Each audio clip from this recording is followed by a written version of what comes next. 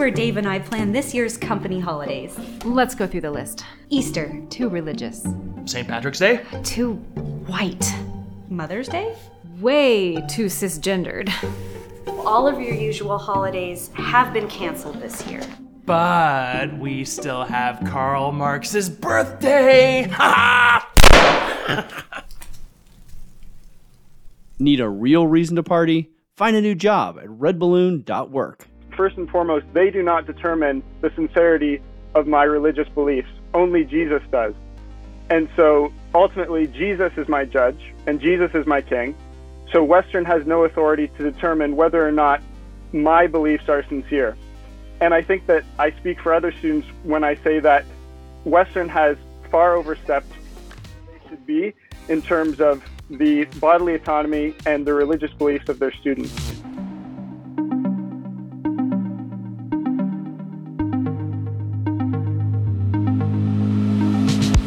Hey everybody, Michael Thiessen here, and today I am joined by James Kitchen and Aidan Haskell.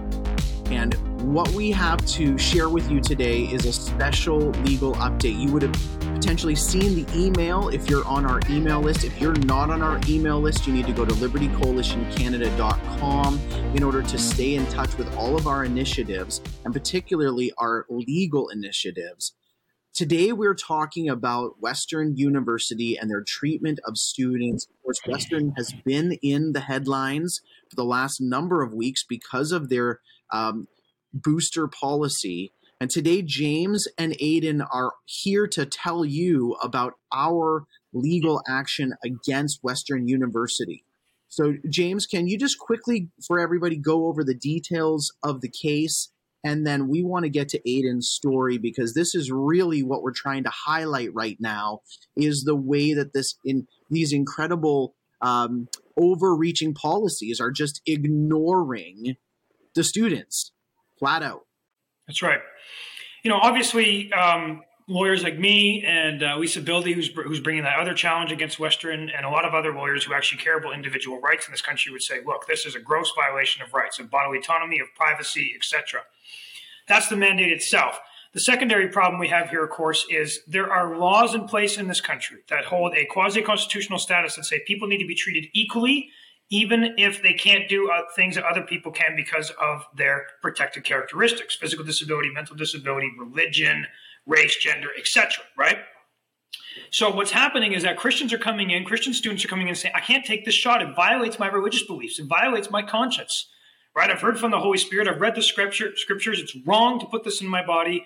I can't take it. So that is my religious belief. Religion is a protected ground of the characteristic in the Human Rights Code. I need to be accommodated. Please accommodate me, right? And of course, you know, universities are always crowing about how they want to uphold human rights, except for, of course, when it comes to Christians. And sure enough, what Western is doing, like many other universities, are saying, no, we're not going to accommodate you. We don't recognize any duty to accommodate your religious beliefs. We think your beliefs are too singular and personal, or we think now that they're too shared by other people, therefore they must not somehow be legitimate. And so, no, we don't care. We're going to deny all these requests, and we're just not going to accommodate you. We don't care what our human rights obligations are. So what you have is all these Christians who are saying, well, I guess I'm a second-class citizen now. I guess I can't go to school, because the only way I could is if I violate my beliefs and if I'm treated unequally. That's what this is about, right? And so Liberty Coalition Canada has representing now, at this point, 5 students who are going to do whatever they can to stay in school, not take the shots, not violate their religious beliefs, and hopefully, you know, not get kicked out. And whatever legal action we have to take to make that happen, we're gonna do it to try to keep these students living according to their beliefs and being treated equally and staying in school. So today, folks, we get to have Aidan Haskell on the program, and Aidan, I'm excited to hear your story, because really we want to hear from you students. So why don't you share with us a little bit about your journey and what has brought you to be a part of this lawsuit, this case? Yeah, for sure. And thank you very much for having me on today. It's a real honor. So thank you. So I am in my 4th year of engineering at Western, and I am part of what I guess some would label as the COVID generation. So I was in my first year when everything transitioned online. And then for me, second year was completely online. And then it was the summer between second year and third year when Western decided to go ahead with the original vaccine mandate. And that was the requirement of 2 doses. And I did comply with that. I did get the 2 doses. And I think part of that was because I was hoping that by just getting the 2 doses, it would go away. And then I really also felt like I didn't have much of a choice in the matter. So I held out until late September, until the very last minute, but I did get the 2 doses. And then moving forward in the summer between third year and fourth year, again, Western said that they were going to implement the booster mandate. And so that brings me to where I am today, where I applied for an exemption to receive the booster. And the email that I received from Western in response to my exemption request, I'll just read a section of it because I have it here in front of me, says, "The documentation submitted does not establish the existence of grounds for an exemption for the requirement to be vaccinated based on creed or religion. And specifically, it does not establish that you are precluded from being vaccinated as the result of your sincerely held religious beliefs." And I really dislike that Western would say that because, first and foremost, they do not determine the sincerity of my religious beliefs. Only Jesus does. And so ultimately, Jesus is my judge and Jesus is my king. So Western has no authority to determine whether or not my beliefs are sincere. And I think that I speak for other students when I say that Western has far overstepped where they should be in terms of the bodily autonomy and the religious beliefs of their students.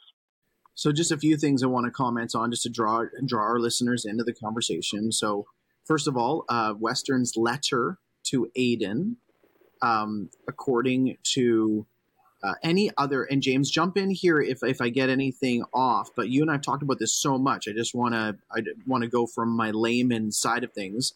Judgment, Western's letter to you, number one, just continues to be in a violation because, of course, it's an assertion. It's not an argument.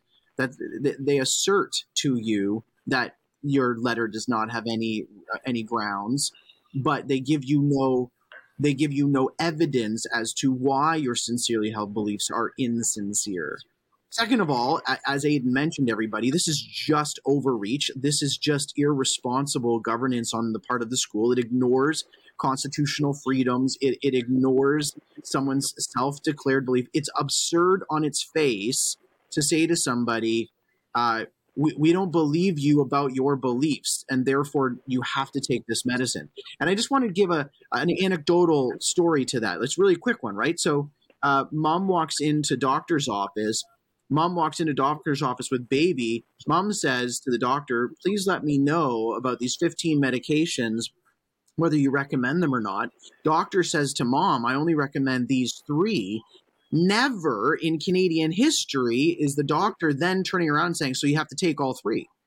Like this is just this. We're not talking about something arbitrary. We're talking about them forcing students to put something into their body against their consciences, and so this is unprecedented in Canadian history, and it's just. Aiden, I'm sorry that you're going through it. Let's just talk about it right at the beginning. Let's just get the big elephant in the room out. You are one of these students that, according to your own words, you felt coerced to take the first 2. So people now are saying, "Well, Aiden, what's changed? What's the big deal about taking the third?" Why don't you just walk through what you're thinking about and what the other students are thinking about? Because you're in a unique situation. There are some students who said, "I'm not doing it." There's many students like yourself who said, "Oh, this is so hard. I just got to get it off my back." And now you're in this situation. Why have you said, as the Western Twitter account, student account, enough is enough? Why have you said enough is enough? Yeah, I think it's an excellent question. And for me, I do think that looking back on the decision I made to get the first 2 doses, I think part of me isn't too proud of it, really, because I do think there was a bit of cowardice in that decision on my part.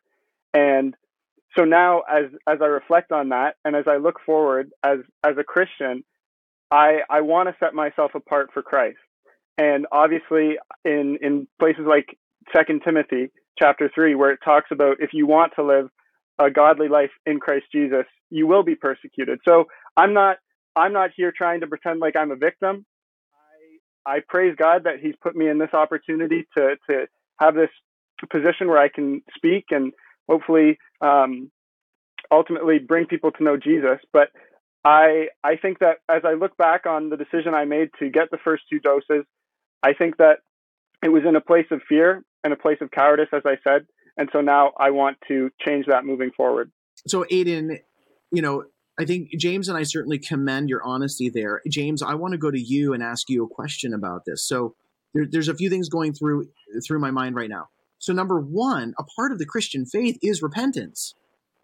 So it is actually a sincerely held religious belief to say, I made a sinful mistake. And Aidan, when you use the word cowardice, when you use the word acting in fear, like we see immediately in my mind, I thought of, the disciples all departing from Jesus in the Garden of Gethsemane. I see Peter, under a little bit of pressure saying, no, I don't know him. Like we look at history and we see Christians all throughout any type of authoritarian rule where Christians at one point go, I caved, and then they repent, and then they are the ones who stand up courageously. So 2 things. Number one, Aidan, thank you for sharing that. And we totally understand that all of us are sinners and make mistakes. Thank you for sharing that. But James, can you comment legally on that? Because even within your religious beliefs, specifically here as a Christian, Aidan ought to be able to actually say, the first one was a mistake. I feel that religiously. The second one would be another mistake. And so I'm repenting of the first, and I'm taking my stand now.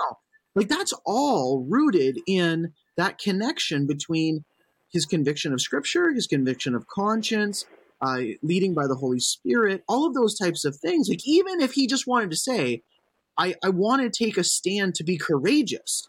Like like even if it the limits to his medical information were there, but he just said, no, here's a moment in time where I believe that I religiously need to be courageous. Comment on that, James. Well, part of the problem, of course, is that Christianity generally is often incomprehensible to the secular world, to the secular mind. And that's easily resolved if we have certain legal parameters in place that say, look, it's not the judge's job to understand Christianity. It's the judge's job to understand religious freedom.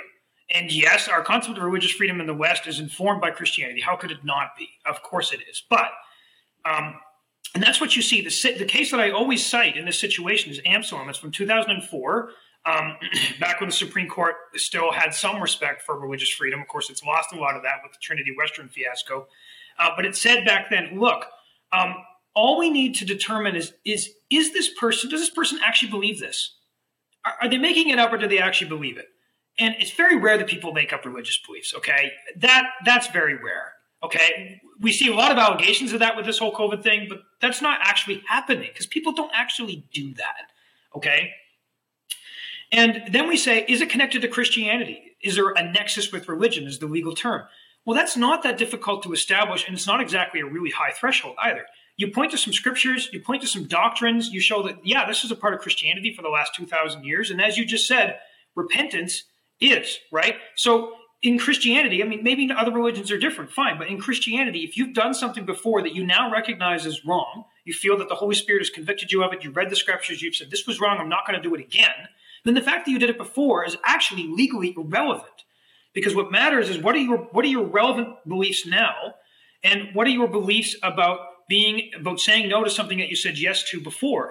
And Christianity, maybe it's unique this way, but Christianity is actually totally all about that. It's all about saying, I'm going to say yes to Jesus now. I'm going to say no to what those things were before, and now I'm doing this, right? And then the question becomes, well, do we have beliefs about the COVID vaccine? And the answer to that is yes. And his beliefs are going to be very similar or the same to yours and mine and the thousands of other Canadians, the hundreds of other Christian students who have said, no, I can't put this in my body for reasons X, Y, Z, and A, right? And so the interesting thing is that, the response to this is almost always, well, we don't believe you, you're not Christian enough, or this doesn't match up with Christianity, or whatever, right? All these very strange, bizarre, arbitrary excuses that make no sense.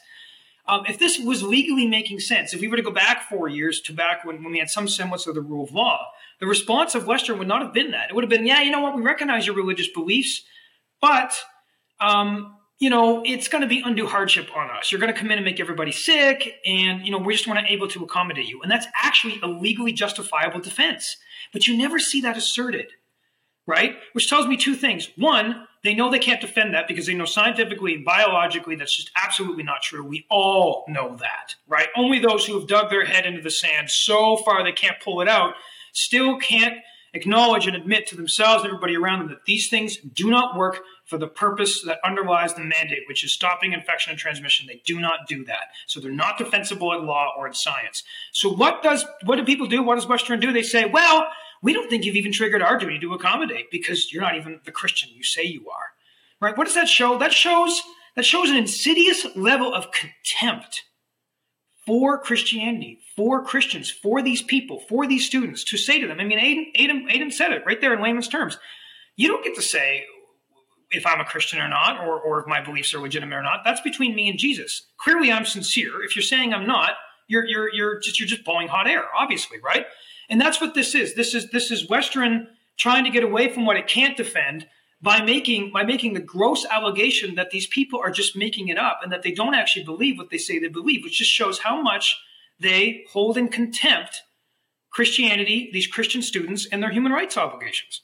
So, Aidan, why don't you share with us a little bit about kind of, I want to say word on the street, word on campus. We've seen in Twitter recently, Enough is Enough grow. We've seen a protest on campus. It seems pretty evident that many students are bothered by this policy. Can you share with us about what other people are going through and kind of word on the campus?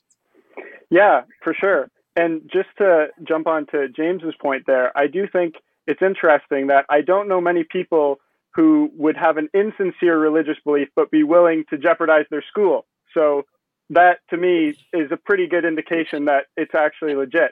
But I think I'm fairly connected with other students who are Christians or just believe that what Western is doing is wrong. And I would unfortunately say that it is almost an underground movement. It's not really talked about publicly. And I think that it goes back to people just wanting to comply and get along with things because it's easier ultimately. And I understand that because I've been there. And even with the vaccine, ultimately, I think for every Christian, it is a conscience issue. It's not something that I would want to say you can't get the vaccine if you're a Christian, because I do think that it has to be a conscience issue in that way because scripture is not clear on it necessarily. But I would also say for a Christian who is deciding what they should do, I felt that when I decided to set myself apart, I was standing with others who I believed had sincere faith in Christ. And those are the people who I want to surround myself with. Those are ultimately my people, are those Christians who are willing to be persecuted. And so I think that we are a small group, but as my father likes to say, one of his favorite leaders started with 12. You know what? So I wasn't going to bring up your dad right yet because, who wants to talk about your dad on a podcast? But of course, your father, David, has been another voice within the academic world that has been so very helpful. I remember the first time I interviewed your dad way back, and I was so encouraged by his integrated worldview. And when you talk about students who just want to keep their head down and comply, the reality is what that naturally does to the person is it separates their beliefs from their actions. And of course, the furthest extreme of that is lying, is fraudulent behavior, is duplicity. But I would say that maybe the less defined avenue that is created there is a pathway of confusion where it's like, just this morning I was listening to a sermon where someone was talking about your actions matching your beliefs. And so it's a really bad habit. And this is the way that authoritarianism compromises so many Christians. And so your dad has been uncompromised, and we appreciate him so much. And again, guys, this is a Christian virtue. Look, the son is now following in the father's footsteps. And Aiden, I'm sure that there was moments where your dad was like, Aiden, what the heck are you doing? Just taking those two things just to get along. Maybe you and him never had that conversation, but it's actually a testimony to your family, and it's a testimony to the sincerity of your held beliefs. You come from a Christian home with a dad who's publicly outspoken about these matters and integrates his worldview into his academics. There's absolutely no defense here for what Western has written to you. And so, Aiden, we're thankful that you're on with us today. We're thankful that you're going to be one of the students that we're representing. And I'm just going to be praying for you and praying Godspeed for this case. I know that you have to head off to class now, maybe one of your last classes. And certainly, maybe after this podcast airs, it definitely becomes one of the last classes, because the academic world has not liked anyone speaking out. Before we let you go, I'm going to read for you guys something off of the Physicians and Surgeons of Ontario website, and it has to do with pandemic-related practice issues. And Aiden, I'm going to give you a chance to comment on this as someone who's just applied to Western for an exemption. But this is what they say. They say this. Generally speaking, there are very few acceptable medical exemptions to the COVID-19 vaccination. Given the rarity of these exemptions, in the light of the fact that the vaccines have been proven to be both safe and effective, any notes written for patients who qualify for a medical exemption need to clearly state, and they give the following. They go on to say, it is also important that physicians work with their patients to manage anxieties related to the vaccine and not enable avoidance behavior. So it's the responsibility of the physician to not let you avoid the vaccine. But then listen to this. It goes on. In cases of serious concern, responsible use of prescription medications and or referral to psychotherapy are available options. Overall, physicians have the responsibility to allow their patients to be properly informed about vaccines and not have these anxieties empowered by an exemption. They're saying that if you ask for an exemption and you get one, you're empowered to have avoidance behavior and empowered to manage your own anxieties. Aiden, as a young person in Ontario, how does that make you feel, and how would that relate to the Western situation? Yeah, well, that's pretty shocking. That's the first I've heard about that. So that is really that's pretty crazy, to be quite honest. But I would say that obviously as a student at Western, that has ramifications on me. But I would say, if I could just kind of close with this, I would just turn to the words of Jesus in Matthew 5, where he says, "Blessed are you when others revile you and persecute you and utter all kinds of evil falsely on my account against you." And then he says, "Rejoice and be glad, for your reward is great in heaven, for so they persecuted the prophets who were before me." So when I read that, I see that my Savior is telling me that when they try and kick me out of university, I'm supposed to run around the corner and do a little jig. So I see this as an opportunity to bring glory to God. It looks bad right now, but I think we've got him right where we want him. So I really appreciate the time, and I appreciate the questions.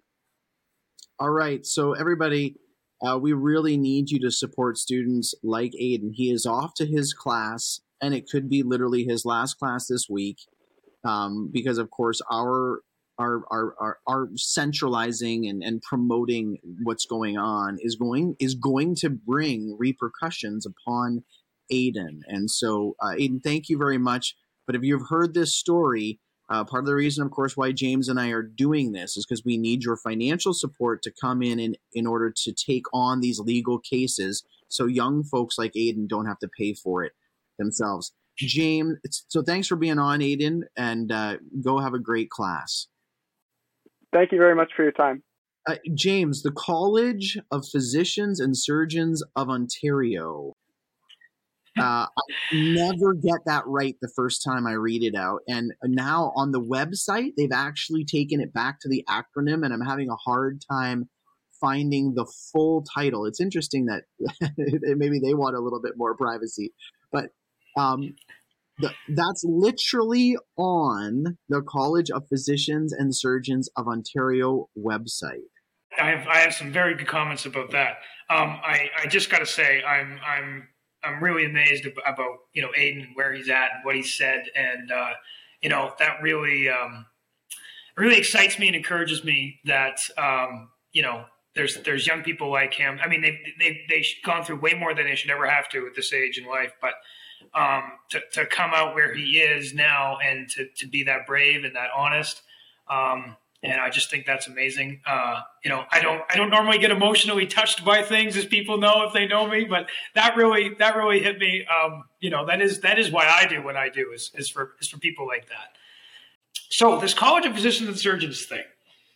One of the things that I find is really important and also very concerning is the fact that you saw how surprised Aiden was. Now, clearly, we heard him. We heard how articulate he was. He's obviously a smart guy. He's young, but he's obviously a smart guy, okay? He was shocked by what he heard, okay? And you seem a little surprised by what you heard. And neither one of you have, heard this before or think this is par for the course.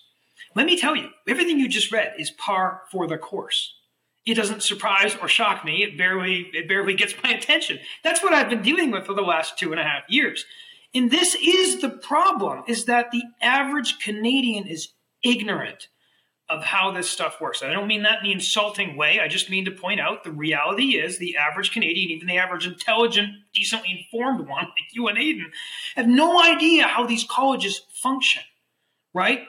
How they say the stuff they do and the power they hold and the way that they control the professionals that control our society and influence our lives. The public has no idea, and this is a problem, right? If you're ignorant, people are easy to control, are easy to scare. This is to me one of the fundamental problems in Canada is we're so ignorant about our court system, about how our professionals are controlled by the government, right? We're so ignorant about all these things that are the structural systemic things driving the COVID tyranny, right? To me, as a lawyer, I have a bunch of clients facing this all the time. They can't get medical exemptions. Why? The doctors, some of them, they tell their patients, I can't. The college will take my license away. I'd love to give you an exemption. I know the shots are crap. I can't. My mouth is taped by the CPSO. My hand is controlled by the CPSA, which is the one in Alberta.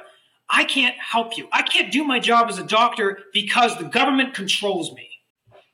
So James, here's the question I have for you, because the difficulty that I have, okay, so you and I first started talking about the CPSO when they initially brought out their gag order.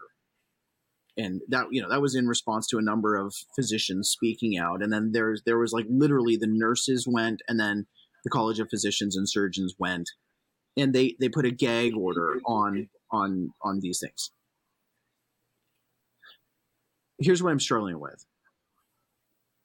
In that paragraph, I feel like you give me 8 hours, no legal expertise at all, and just parsing out the grammar and the absurdity of the argumentation within the statement. So physicians have a responsibility to allow their patients to be properly informed about vaccines. Okay, stop. Okay. Within that argument, within that premise, is a following premise that is implied.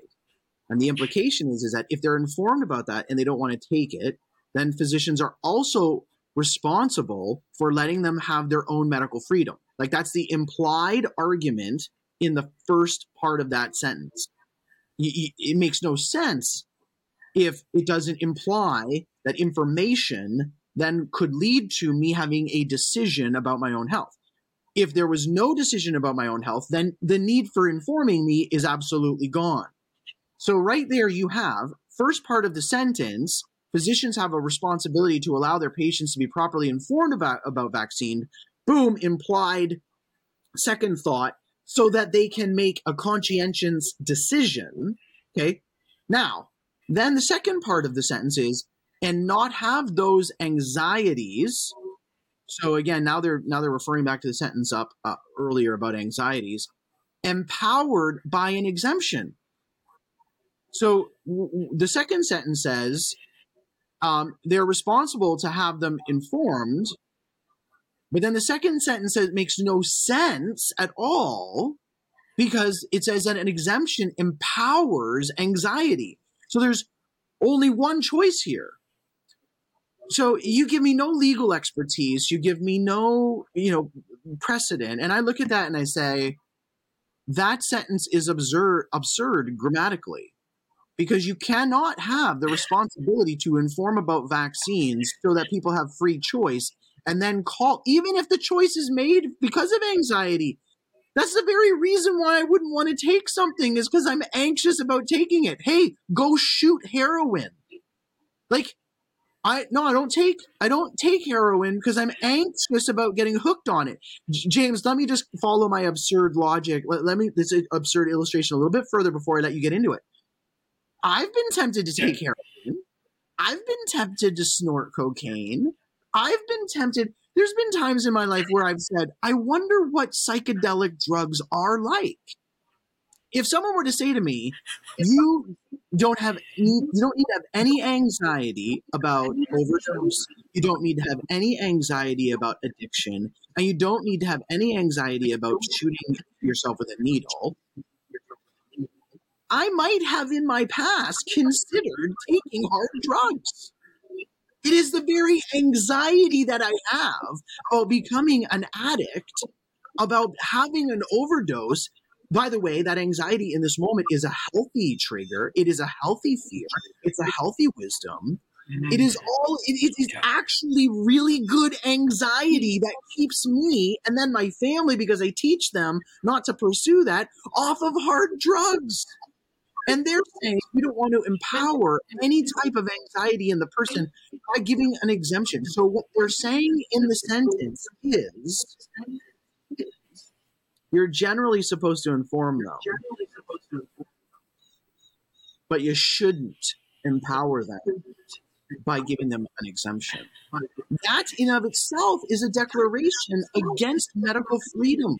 James, how is it? So here's my question for you. That's a really long preamble up to this question. So the first time we started talking about the CPSO, we read the statement that they made, and it was absurd scientifically, experientially. They had no evidence for what they said. Now I'm reading this, and it's actually talking openly about medical coercion. How is it possible that we're not winning these things in court? Well, because the judges have the same worldview as those who run the College of Physicians and Surgeons of Ontario. But worldview aside, which is the same worldview. How can you say medical freedom equals medical coercion? I don't care if you're a slime ball judge that just wants to make money. You under any type of intelligent scrutiny, you can't uphold that sentence. It has to be absolute fraud for them to not be prosecuting these people.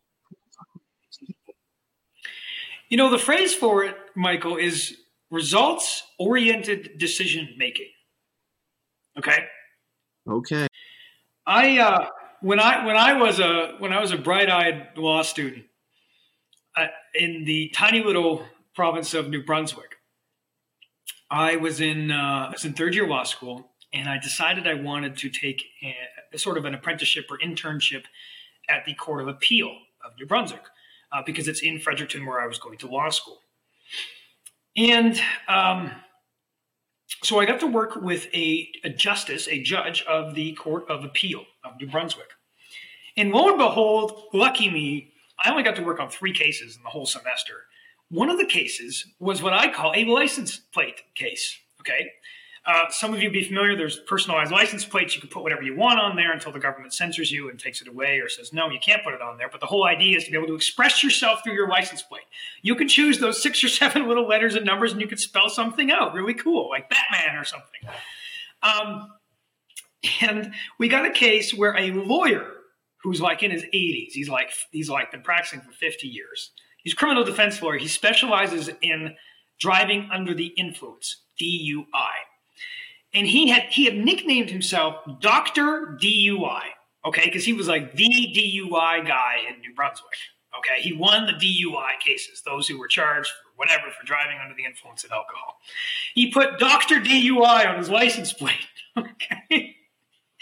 And actually, there's this funny story about how the cops stole one of his license plates off his vehicle while he was parked in the courthouse parking lot, and he caught them and came out, and they couldn't take the other one. Anyway, so there's a court case. In this case comes to the Court of Appeal, and I get to work on it, which is wonderful because I'm already, starting to fall in love with free speech, and this is what I think I want to do with my career. And the judge, she looks at me and she says, I know where I want to go with this case. I just need to figure out how to get there. And I didn't know what to call that at the time, but I remember thinking in my head, sitting in her office, I can't believe I just heard what she said. And I know that the world's not perfect. Not everybody's idealistic and ethical and honest and wants to do what's right. And I know not everybody, abandons their politics at the door to make sure that they follow the truth. But my God, I can't believe I just heard what I heard. This is what I'm getting into. And I realized later on what that's called is results-oriented decision-making, which means we already know what we want to decide. We just need to figure out how to window dress it enough to get away with it. And that's what is running most of the decision makers in our society. That's what they're running with. This isn't just judges. These are people at every echelon of power. The colleges, the bureaucracy, the tribunals, the courts. This is how most people are making decisions in this nation. Okay, I'm not saying this theoretically. I have experienced it. For the last 5.5 years, I've been practicing the law. The last 2.5 years, I've been practicing law in the era of COVID. This is what I've seen over and over and over and over again. I've seen it enough to be able to say, this is how most decision makers operate. That's really sad. That's really wrong. That's exactly opposite to how it should be, right? That's the opposite of following the evidence where it leads. That's the opposite of finding the law, right? If you go back to these honored people like Lord Denning, you wouldn't know who that is, but every law student would. Lord Denning is the type of guy that would say, we find things in the law based on our reason and following the facts and following all of our principles and ideas that have been laid down for 1,000 years in the English heritage. We find in the law, right? We unearth it. We discover it. We don't make it up. We find it through reason and argument and evidence and seeking the truth. And that is the heritage of our system. Right? But we've almost entirely left that heritage behind, at least in some areas of the law, especially in the area of COVID. And so this is how you get to a position where you have the most powerful medical regulatory body in the country, the College of Physicians and Surgeons of Ontario, making the demonstrably false statement on their website to millions of people in Ontario that the vaccines are safe and effective. I mean, think about the mental gymnastics you have to put yourself through to say that. You're either willfully ignorant, or you know what you're saying is false and you don't care because you got an agenda, you got a goal, you got some kickback, you got whatever that's motivating you to do this, and you just don't care about what's ethical, right, or truthful. You're just going to do whatever you want because you have the power to do it and because it's going to make you feel good and because you're going to get some benefit that you want out of it. That's where we're at in this society now. This episode is brought to you by Rocklink Investment Partners. The team at Rocklink, as we all know them and love them, does not support a woke Marxist WEF-friendly cancel culture worldview. And they've created the Kokomo Fund. In light of bank accounts being seized and frozen during the Emergencies Act, or its former truer name, the War Measures Act, Rocklink can help you move your investments overseas based on in the Cayman Islands, the world's #1 offshore market for investment funds. Give the freedom lovers at Rocklink a call, as many of our staff have, at 905-631-5462, or send them an email at info@rocklink.com. That's info@rocklink with a C.com. I want to talk just still on that website a little bit because I want to point out something that I skipped over earlier. The first sentence that I read, generally speaking, there are very few acceptable medical exemptions to the COVID-19 vaccination. Folks, I just want you to remember that they've changed the definition of what a medical exemption is. What a medical exemption used to mean in Canada was, I don't want to take it because I don't want it, because my health is my health. I don't want to take it because I've done some research and I'm concerned about any type of these things. A medical exemption used to mean, leave me alone.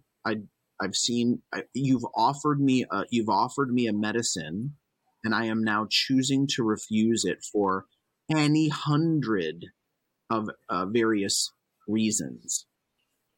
What they've taken it to is, when they say a very few acceptable medical exemptions, what they've changed that definition by using the same words but adding that phrase acceptable in, adding that adjective acceptable.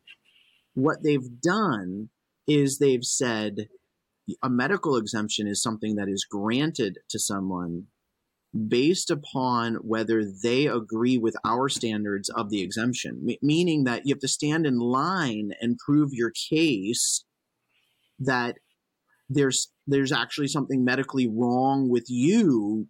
And it's like combining the cocktail of two things. No, I've got this thing, so I can't take that thing. And so they've just taken, and if you apply this across the board, can you imagine how our society will change if your doctors get to decide everything you do medically based upon whether they decide it's acceptable or not? Yep. James, do you want to comment on that? It's even worse than that, because ultimately it's not individual doctors using their clinical judgment. It's ideologically motivated bureaucrats who hold those doctors hostage, who will actually decide. Yes, absolutely. That's what's going on. I mean, it's already happening. It's going to take a little while for it to filter down so everybody sees the effects of what's happening. But what's happening is that Canadian society is held hostage to a few technocrats and bureaucrats sitting at a desk, exercising their power in furtherance of their ideology to control the lives of Canadians. And they're doing it through pulling the puppet strings on the thousands or tens of thousands of professionals that they control. How do they control them? Of course, well, because they can take away their license and their livelihoods, and most people are too cowardly to risk that in order to stand up for what's right and true. Right? This goes back to everything I said about the professional class in Canada as a whole is a problem because of the cowardice that's festering there. This is where we're at. It's not even that. You have doctors, exercising way too much control over their patients through clinical judgment. It's worse than that. It's deeper than that. It's more centralized than that, which is a problem, right? The more centralized, I know this goes back to really basic stuff, right? But this is why you learn about how evil Marxism is in grade 11 social studies, if you go to at least a private school, is because the centralization of power always results in human suffering. China, Russia, Iran, North Korea, whatever, Venezuela, use whatever example you want. The more power is centralized, the more humans suffer and the less free they are. This is the very core idea that the founding fathers of the freest nation to ever be on earth was batting around in their heads 250 years ago. How do we guard against the long term? How do we guard against the centralization of power? Recognizing that is the greatest evil to plague mankind. Okay, besides natural evil like, natural disasters. What is the greatest evil that plagues mankind? The centralization of power in the hands of a small number of individuals. That was their entire motivation for creating the greatest political document ever created in the history of mankind. Okay? The separation of powers. In Canada, you do not have the separation of powers. You have the centralization of power. What does that result in? evil and human suffering, as we're seeing, as we saw today with Aiden, as we've seen for the last 2.5 years with students and workers and regular people. That's I know the problem is that this is so heady. I know this is difficult for people to wrap their heads around, but this is the fundamental problem at the bottom of all of this. The fundamental problem is the Marxist idea of the centralization of power. Okay, and that's how you get what you're reading, right? Because nobody can hold the CPSL accountable. I can sue them all I want in the courts. Am I likely to get a fair shake? No, I'm not. I mean, I'm going to sue them anyways. Of course, I mean, I have. I've already sued them, but I don't expect to get a fair shake, which is sad. But that's the reality. I'm gonna fight anyways. I'm gonna die screaming truth from the rooftops. This is the problem. Is there's no accountability when there's that much centralization of power. They can say all they want on their website that the vaccines work, and we know they don't, and they can get away with it. I had a thought this morning, and I'm likely going to tweet it out, but never before have I realized how law protects us from each other and from our government. Like, I don't think the average individual really understands that the reason why God gave us law was to protect us from each other and to protect us from abusive government. So from each other when some of us have power and others don't.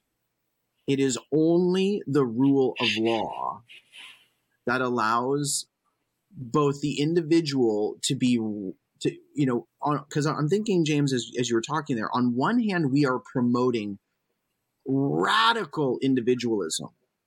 And what I mean by that is, you just look at history, and all throughout history, get control of the mob by punishing the mob and centralizing power. That's literally the easiest human thing to do. And it's the most natural thing to do in a sinfully corrupt world. I want to organize people? Great. Okay, centralize power and tell them to do what they're told. So on the one hand, when you're speaking, James, I'm thinking, man, we promote radical individualism, like outstanding individualism.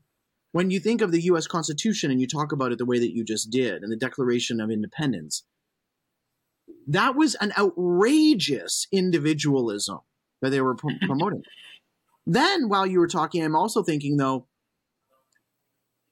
but radical individualism is leading people to say that a guy is a girl and that you should take your kids to a restaurant and have your kids, have him do erotic dances in front of your children. Law is the real biblical law is the only thing that protects me from you and from my government and from the crazy individual radical, but at the same time upholds that to a level that allows me to be a virtuous individual. It's just striking me again how much we need the rule of law. This is why Christians, you have to get this right. Jesus saves you from your sin because you have confessed your sin and you agree with God you're a sinner and you're in need of a savior, and he died on the cross for you. But in order to declare and define sin, in order to say to society, this is sin, this is not, this is what government should punish, this is what government should leave alone to the individual, you must define sin and you must define the parameters of government by the biblical law. Or else there will be another law to replace it. And this has been the most divisive. It's going to continue to be the biggest division in the church in the upcoming years because, again, we have forgotten the gift of God in giving us law to protect ourselves from one another and from our government. And we've done this whole let's just focus on the gospel and not be confrontational. And in doing that, We've actually undermined the gospel, and we've undermined people's ability to repent and people's ability to actually be safe. I know that was a long rant, James, but I just this morning I woke up and said, man, the solution for society is law, like real law, Lady Justice returning. And the only place we can get that is God's word. Yeah, I mean, it starts with the Ten Commandments, which is funny because the Ten Commandments gave good rules and laws for living. It didn't actually it didn't centralize power. It didn't appoint Moses as king of Israel. Right now, God, obviously he's the leader, right? He's the one anointed and appointed by God to lead the Israelites, right? But they set up a judicial system. They did. So it's really interesting. The king was not a fantastic thing. God warned the people that kings are going to be abusive, but God established the judicial system. Yeah. That's right. And remember when Moses is like, I got too many cases to judge. What do I do? And he goes to his father-in-law.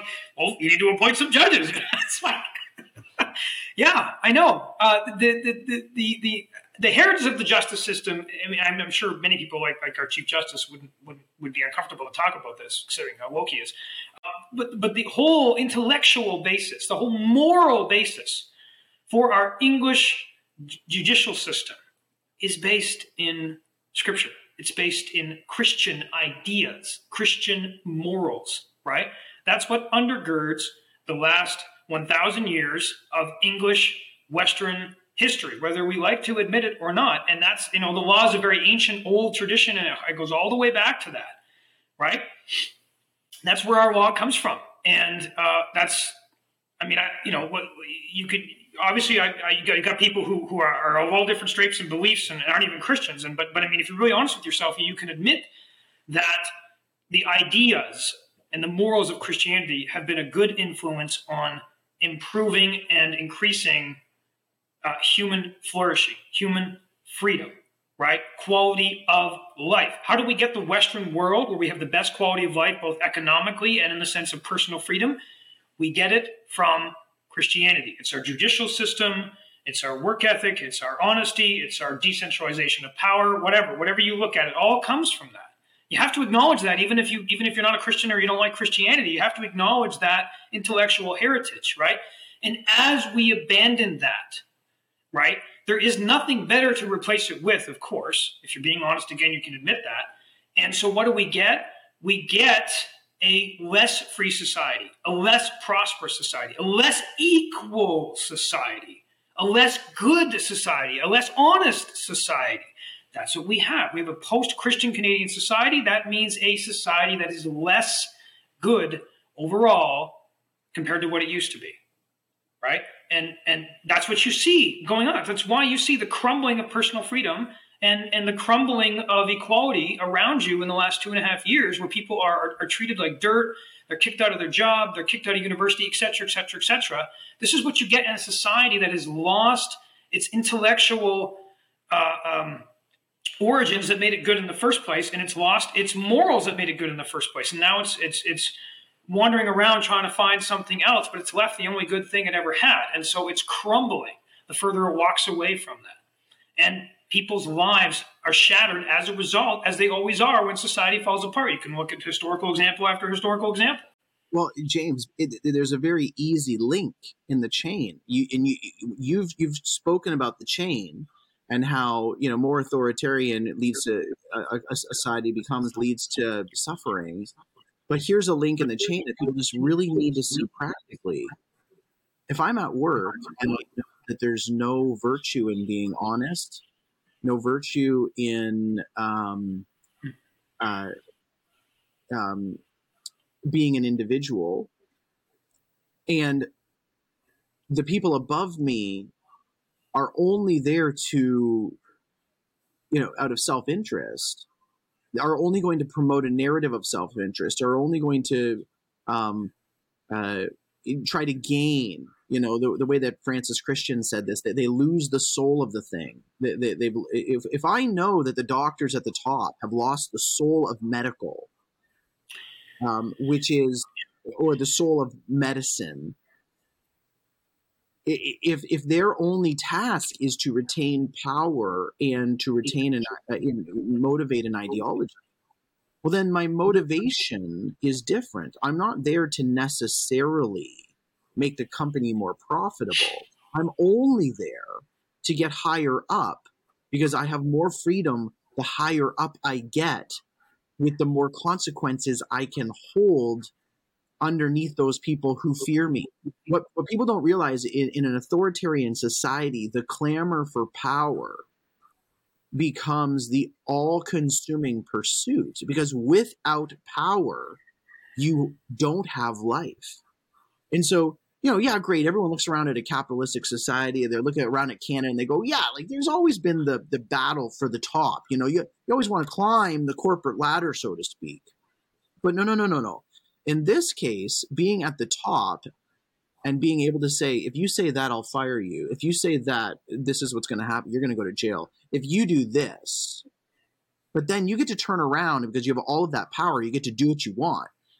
Everybody's going to clamor for that position, and they're going to buy, cheat, and steal to get there. And the consequences, you just completely remove the moral fabric of any institution. A school, is my job to teach math? No, my job is to get to the head of the teaching department so that I'm not bothered. I can go into this lounge that no one else gets to go in, and I get to take my mask off, right? That's what my goal is not today to teach math. I'm not a free math teacher going there under a good, clear conscience. And you go to that school in Oakville with the guy with the prosthetic breasts, and it's just this big, vulgar, gross show. No, like that's not a free place. There's only strategy to either get over top of that guy or not to be under that guy. But there's no personal, hey, I'm going to put my job on the line and tell you that you need the Lord Jesus. You're not a girl. And, like James, there's a real connection between the lack of freedom and then the clamoring for power. You touch on something really significant that is a real cultural feature of Canadian society right now. I've had hundreds of clients over the last 2.5 years. And there's some trends I can pull from that. One of them that's relevant to what you just said is that 98% of them were people in lower positions of power. Okay. So they're usually at the mercy of others. They're not the big decision makers. They're just the regular everyday people, right? They happen to have developed an extra dose of honesty and integrity and courage. Okay. And they're the ones that have said no. I've had very few. I could probably count on one hand the number of clients I've had who were in a position of power over others, who were calling me because they were trying to do what's right for themselves and for the people that were under them. I've noticed this huge disparity from the very beginning, and I think maybe the greatest explanation for that, although probably not the only one, is what you just said.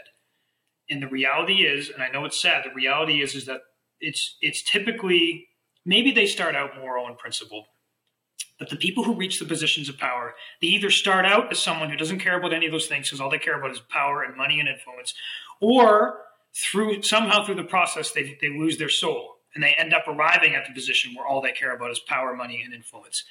Those are the people who rise to the top ruthlessly.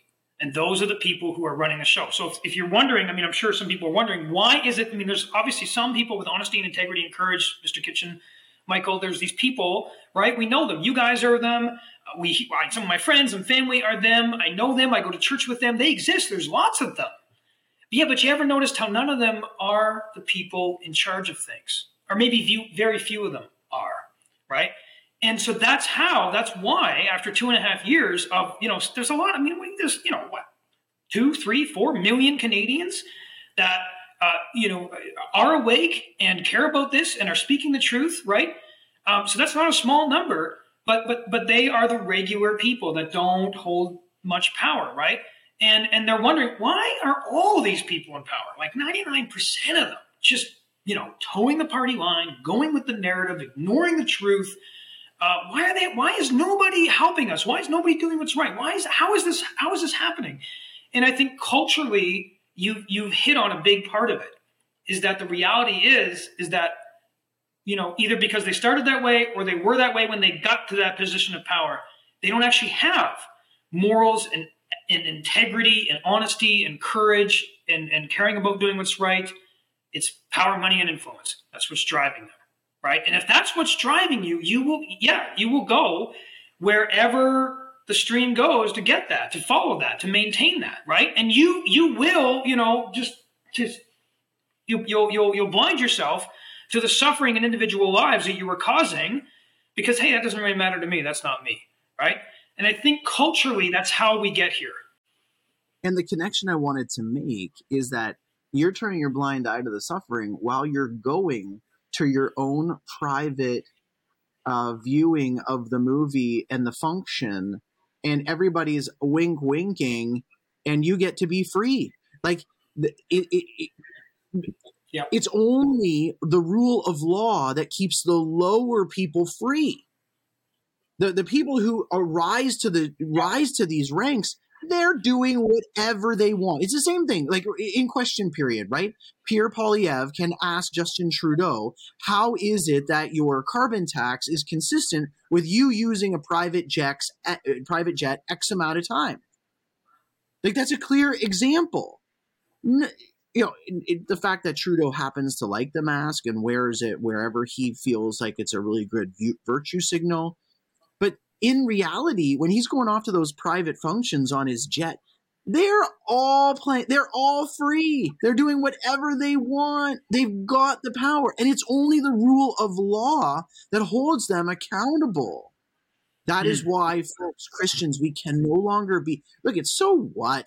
So what if you're a little bit more controversial?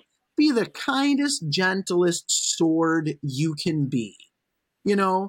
Be the most fluffy, big old stick you can be. The stick with the law that confronts people of sin, and then, of course, the beauty of the stick pushing us towards our great Savior who saves us from our sin. But don't be confused, Canadians. You can't have the gospel without law, and you can't have your society without having law. Okay, James, I want to close things up with a financial appeal. Everybody now has just turned off the podcast because they don't want to hear this, but it's really important.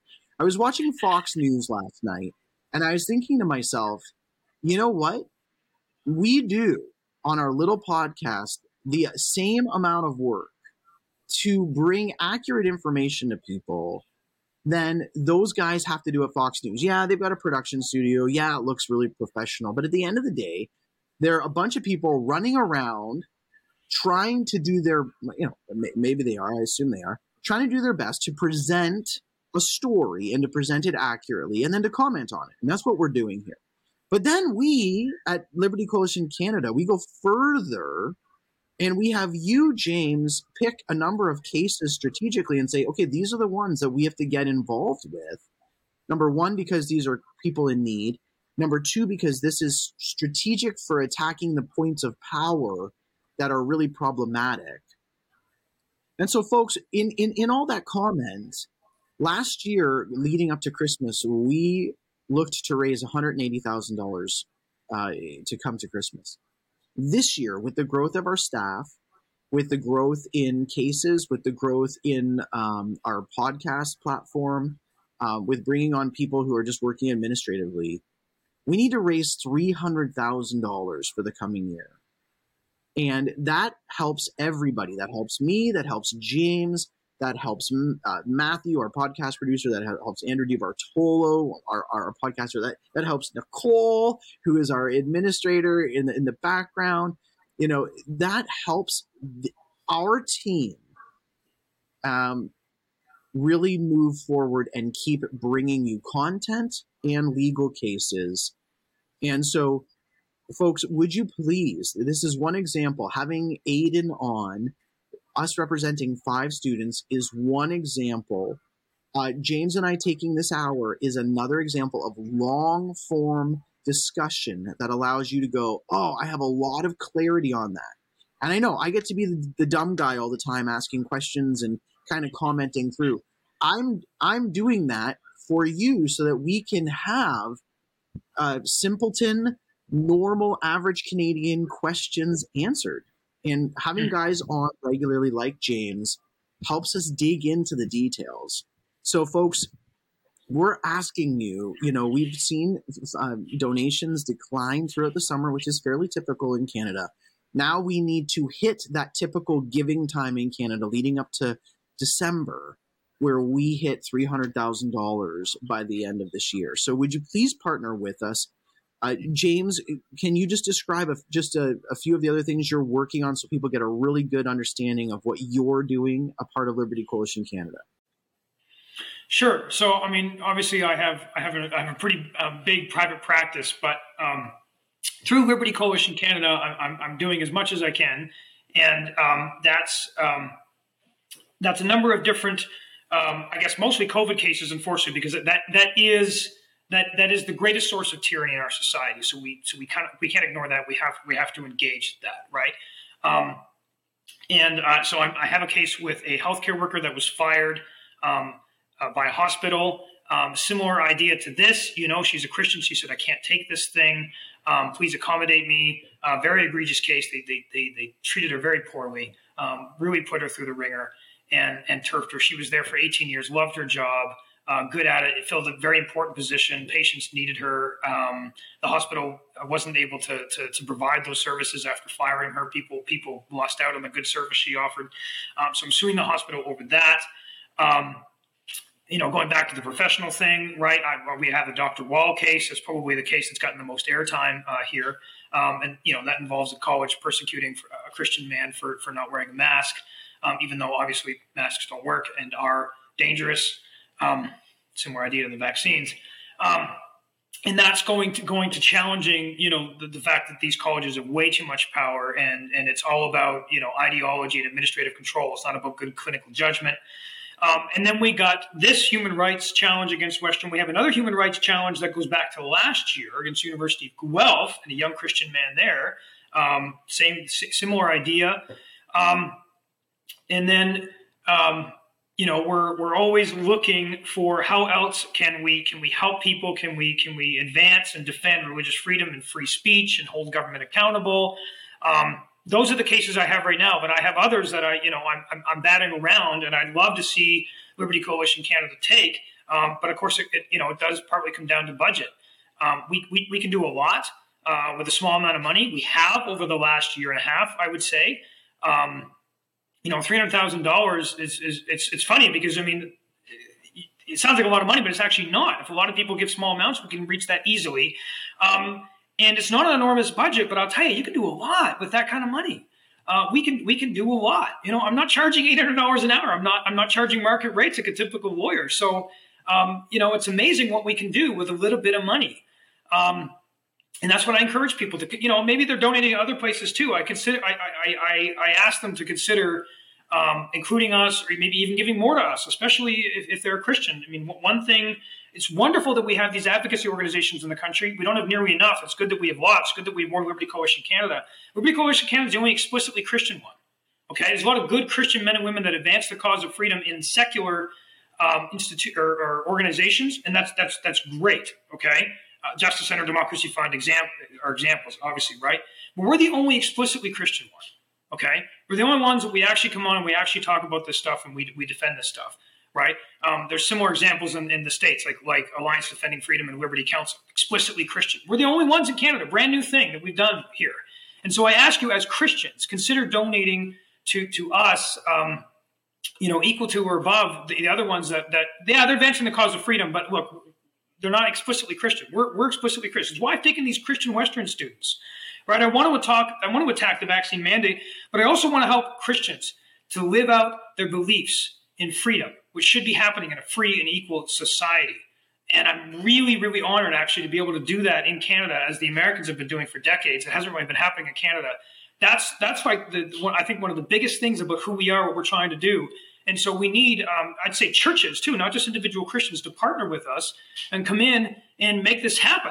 If you support us, it won't just be more cases we can take. We can turn this into something that has long-term strategy, long-term accomplishments, right? We can bring on other lawyers. We can bring on other staff. We can accomplish more things, more good. And I really believe in that, and I hope others can see that I believe in that. And Michael, you obviously believe in it, and they can give us a chance and give us the resources we need to make it happen. So everybody, I just want you to know that we have a great staff. We're considering bringing on a young female lawyer podcaster. So someone who just comes in and is commenting on a short podcast that would just bring in, another voice. We've expanded our team we have 4 shows now. We have Liberty Dispatch and Matthew and Andrew run the Dispatch. We have Liberty Lounge with Tim Tyso and Tim's running that show. We have my show. So in the background, we have people who are working to advocate, to actually implement plans. And we do that as an organization that just helps Christians think and organize, when the writ is not dropped. And so we do that. We haven't become a third party advertiser, or we haven't become a super PAC or anything like that. We move in this direction. So we're doing advocacy, we're doing analysis, and we're doing legal representation. And all of those things are growing. And we really need you to help us in the next year reach this $300,000 goal that's coming up. James, I want you to know that I get really excited when you and I get to talk, because we're doing this with our faith integrated. We're leading by example to say you don't have to always throw your faith out at the door or pretend like you're throwing it out at the door. You can be consistent. And in fact, that's what we need is consistency. I think they used to call it integrity, but now, give it whichever label you need. So it's exciting work that we're doing, folks. Please join us on that. James, thanks for being on the show. And of course, I think we're going to be talking a lot in the next 2 weeks as we track with these 5 Western students who have been denied religious exemptions. James, thanks for coming on. Godspeed to you in your work this week. Thank you.